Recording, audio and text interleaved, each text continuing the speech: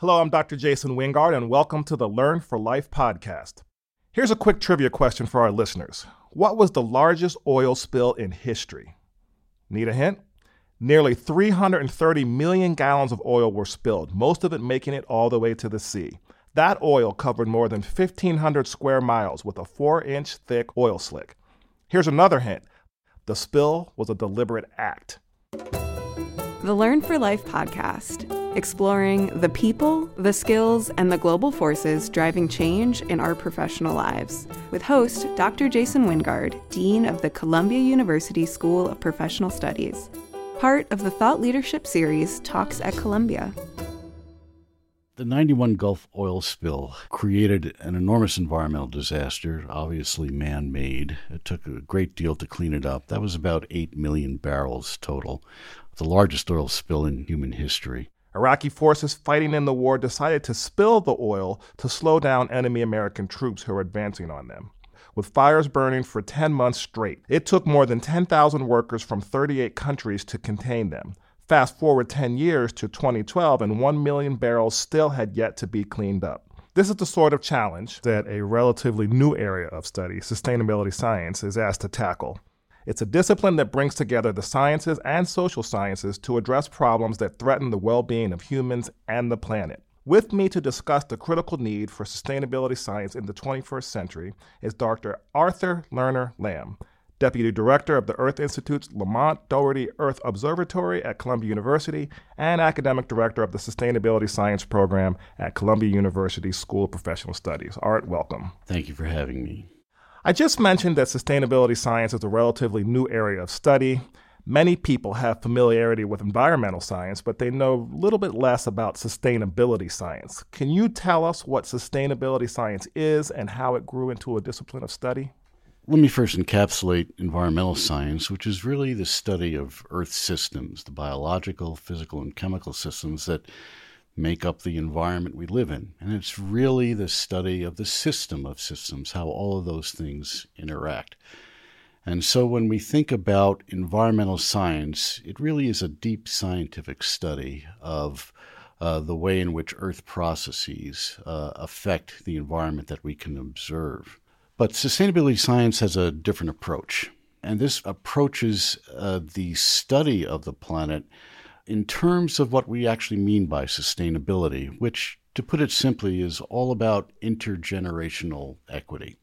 The fact that we don't want to use up our resources at such a rate that future generations aren't able to have the quality of life that we have now. And that notion of intergenerational equity adds an element of time and future predictability to the study of environmental sciences, as well as elements of policy, of economics, and the ways in which human activity and the environment actually intersect. So when we talk about sustainability science, we're including environmental science, but we're really after how do we actually maintain what we have now so that future generations can also enjoy a good quality of life. So Columbia University's President Lee Bollinger recently announced the formation of a climate change task force. Why is Columbia uniquely positioned to deal with the issue of climate change? There are many reasons for that, but principally it's because of Columbia's history in the scientific research related to the planet. We have the largest accumulation of climate scientists, for example, in the country.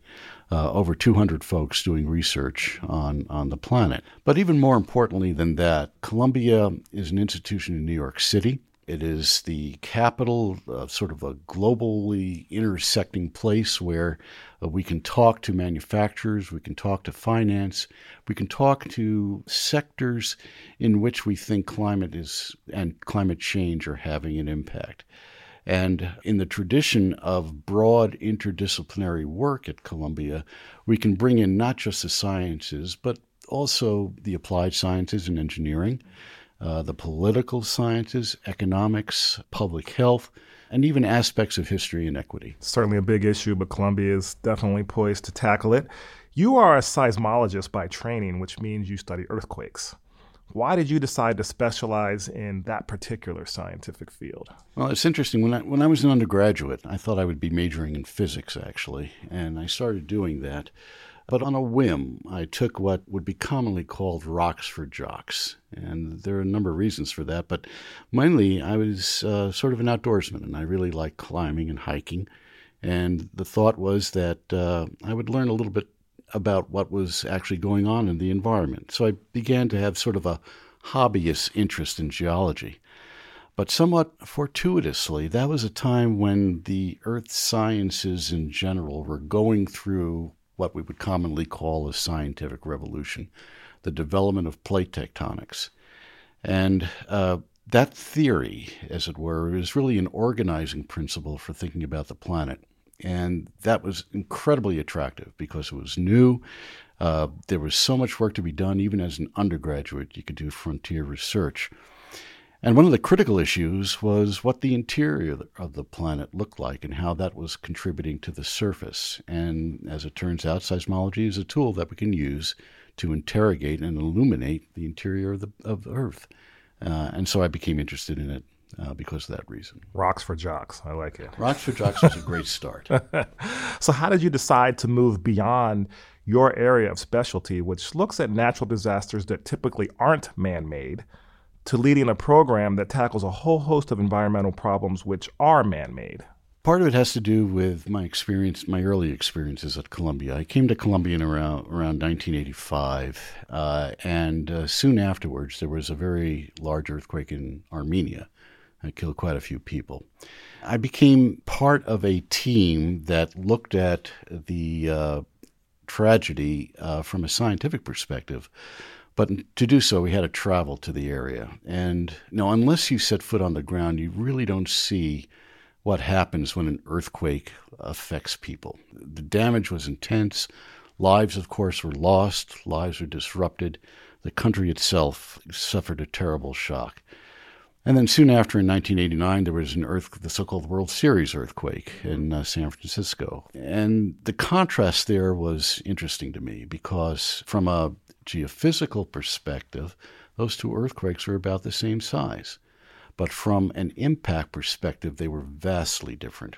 And a lot of it had to do with, if you will, the preparedness of California in some way, and also the wealth, the comparative wealth between the two countries. So I became interested in the interaction between culture and society and the impact of disasters, and I decided that this was an area that needed some additional work. So speaking of California, I grew up in Pennsylvania, and I went out to Stanford University for college in California. And so in Pennsylvania, I experienced no natural disasters. And in California, I experienced mudslides and forest fires and my first earthquake my freshman year of college. Do you see the earthquakes in California or other parts of the world increasing in intensity or frequency now, mainly as a result of the activity that humans are causing, like mining and fracking and building dams, or is the frequency and intensity much the same? Well, we're able to, these days, to effectively distinguish between the earthquakes that are what you would call natural processes, the consequence of plate movement, for example, and those that seem to be triggered by human activity.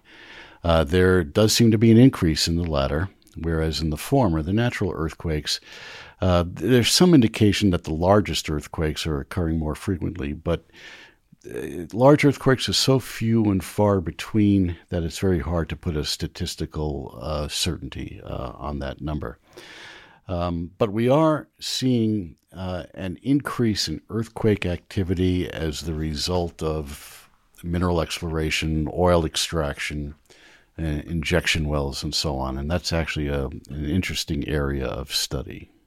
We talk a lot about the future of work at the School of Professional Studies. It's the idea that new technologies like artificial intelligence and machine learning are going to transform the way we work. Intel and the research firm Concentric recently conducted a survey of business decision makers working in environmental sustainability.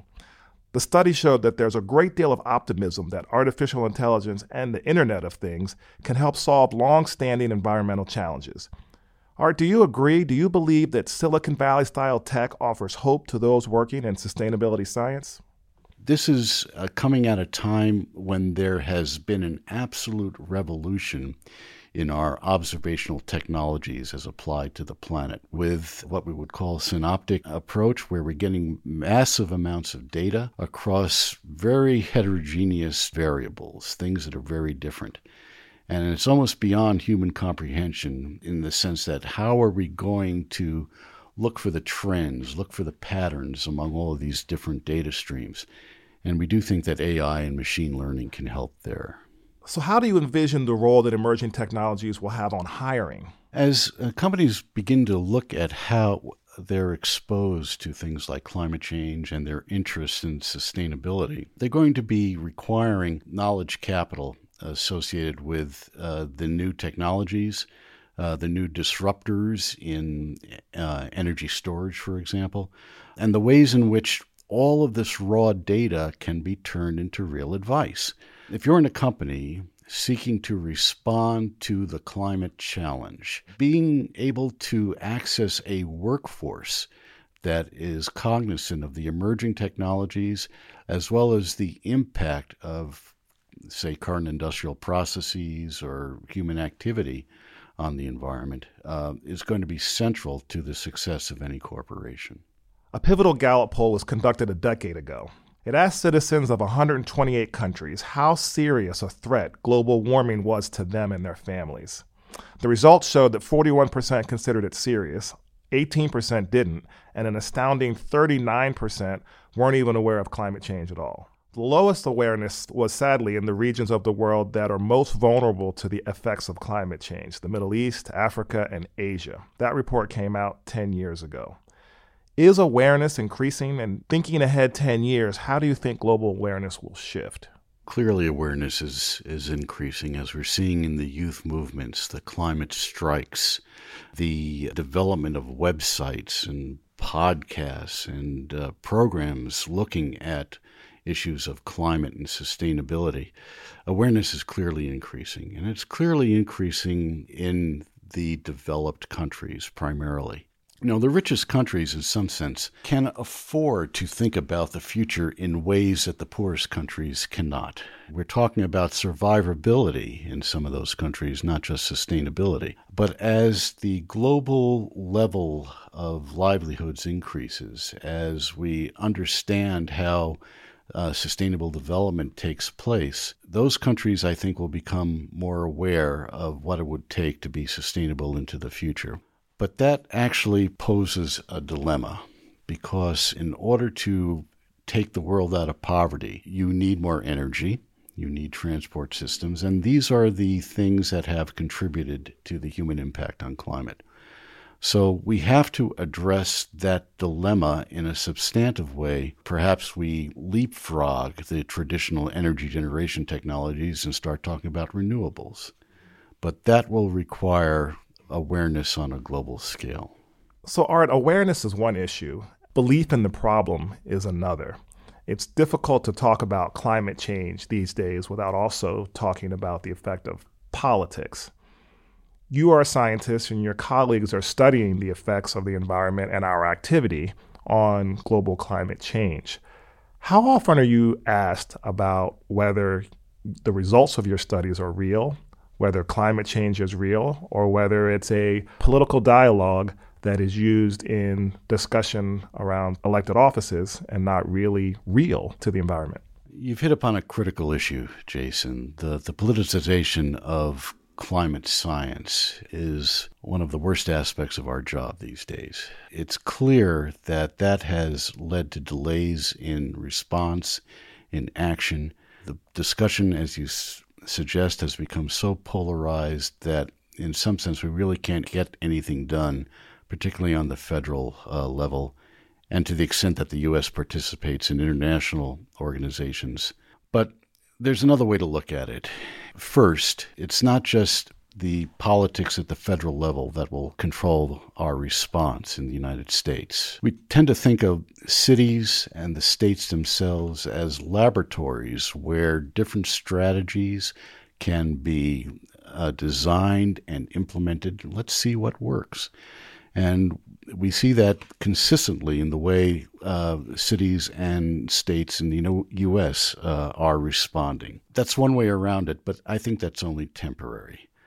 Another aspect of this, of course, is what we might call climate communications. The idea is, what is the message that we're trying to get out? And, of course, we've been talking about the serious impacts of climate change, of climate variability, extreme weather, sea level rise impacting the coasts, and we often don't talk about the solutions.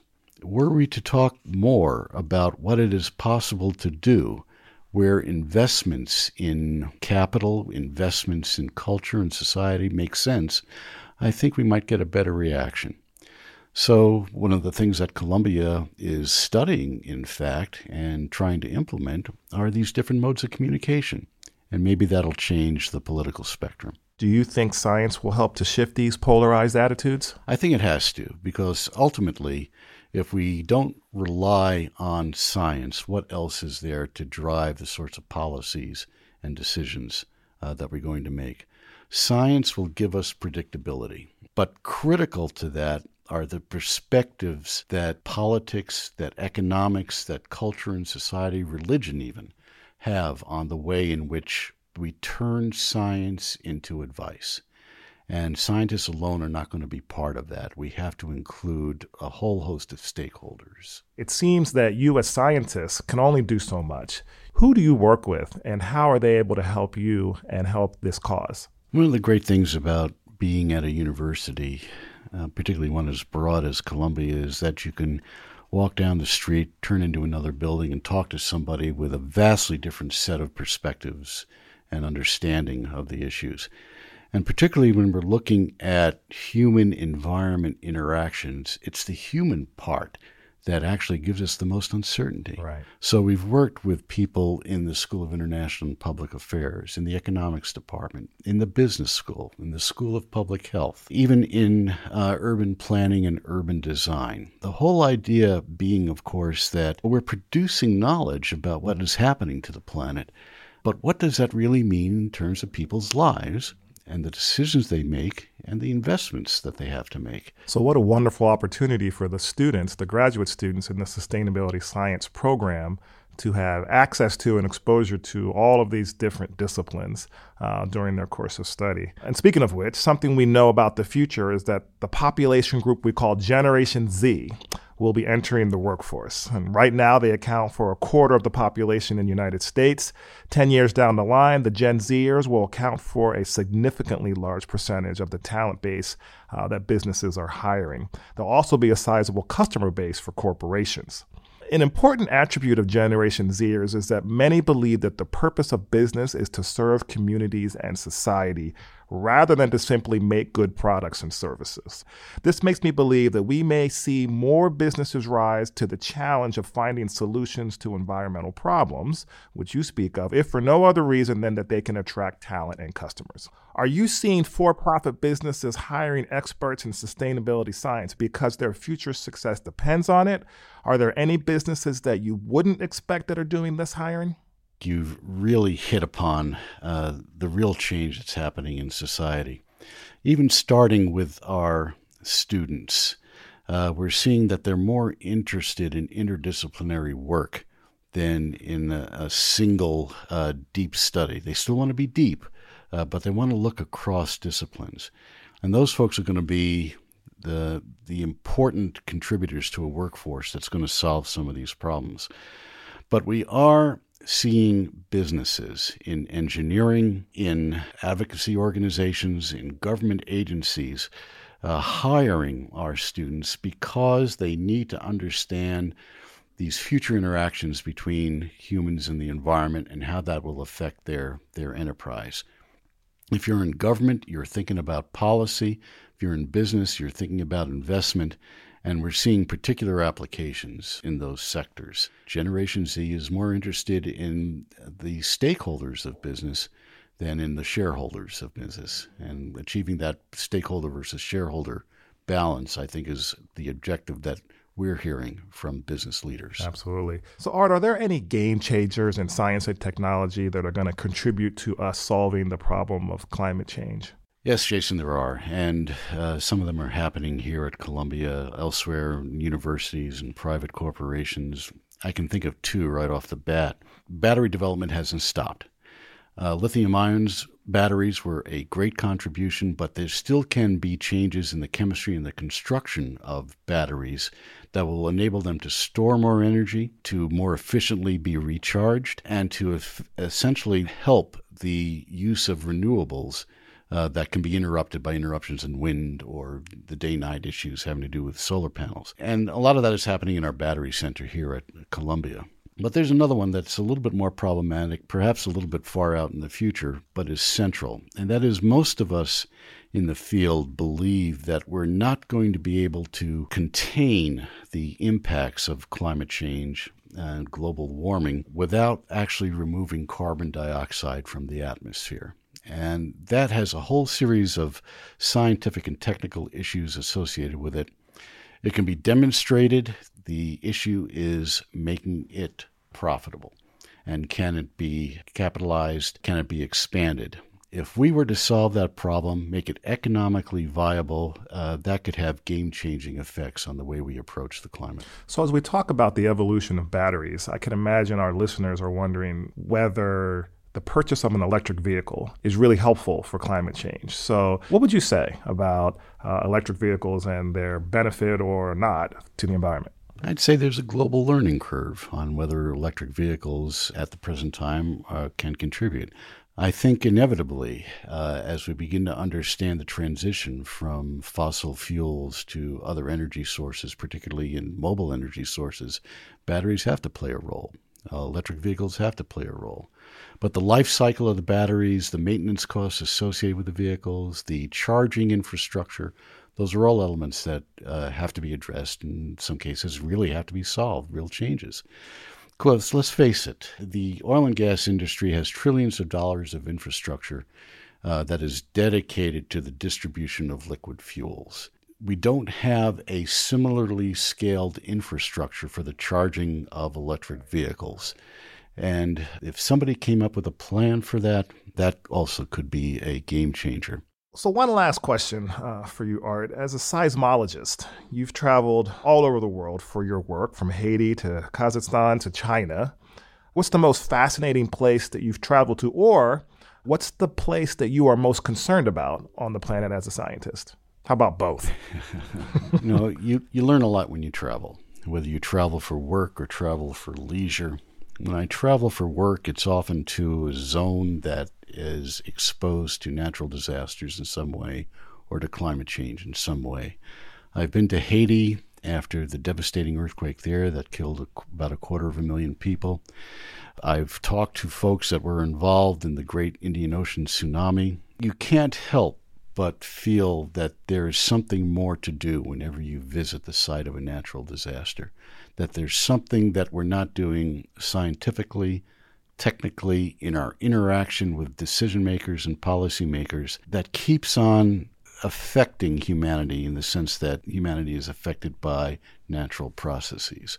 But there are other aspects of travel that I think are very important, and that is to get a sense of why the planet is the place where we've called home. There is no planet B, there's only a planet A. So I take advantage of travel, both in work and in leisure, to understand the beauty of the planet and how we should be interacting with it. And if I had to name one place where that has had the most significant impact on me, it would be in East Africa, looking at the great migration of wildlife. For example, when you see something like that, you cannot help but be awed by the fact that we live in an environment that supports just an enormous diversity of life that is consummated by individual and social and community struggles, all of which leads to the quality of life as we know it in some way. And I think we really need to have that appreciation in order to really understand how to solve some of the problems that we face. Yeah, I've been to East Africa, and I share your appreciation for preserving that ecosystem. Art, thank you very much for joining me. Your work is truly innovative, and It's preserving critical systems for our planet. So thank you for that. I want to make sure that our listeners have 3 key takeaways, so you can check me on these. Number 1, the ability to respond and adapt to environmental and climate stressors will be central to the success enterprises in all sectors. At the same time, number 2, there will be opportunities to take advantage of technological progress and even disruptors as society moves to more sustainable energy, transport, and manufacturing systems. And number 3, we have a need to close the gap between the latest scientific research and a need for actionable advice, because that's, after all, what policy and decision makers truly need. Dr. Arthur Lerner Lamb, thank you very much for joining us on today's episode of the Learn for Life podcast. Thank you, Jason. Pleasure to be here. Thanks for listening to the Learn for Life podcast, part of the thought leadership series Talks at Columbia, hosted by Dean Jason Wingard, the author of Learning to Succeed, Rethinking Corporate Education in a World of Unrelenting Change, and Learning for Life, How Continuous Education Will Keep Us Competitive in the Global Knowledge Economy. We want to hear from you. Tweet your questions using the hashtag #TalksAtColumbia, and we'll answer them on future episodes. For more information about Talks at Columbia and the Columbia University School of Professional Studies, visit sps.columbia.edu.